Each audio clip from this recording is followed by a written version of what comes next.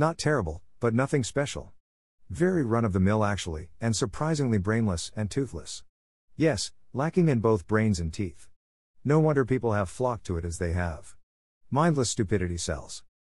I'm not an original Star Trek fan, but I know good science fiction when I see it, and this wasn't it.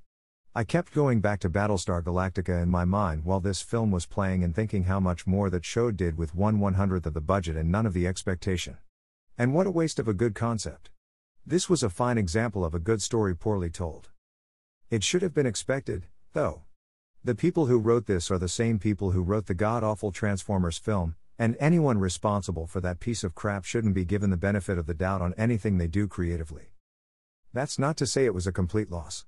It has its moments, and it was very well acted, especially by Chris Pine and the actor who plays Spock.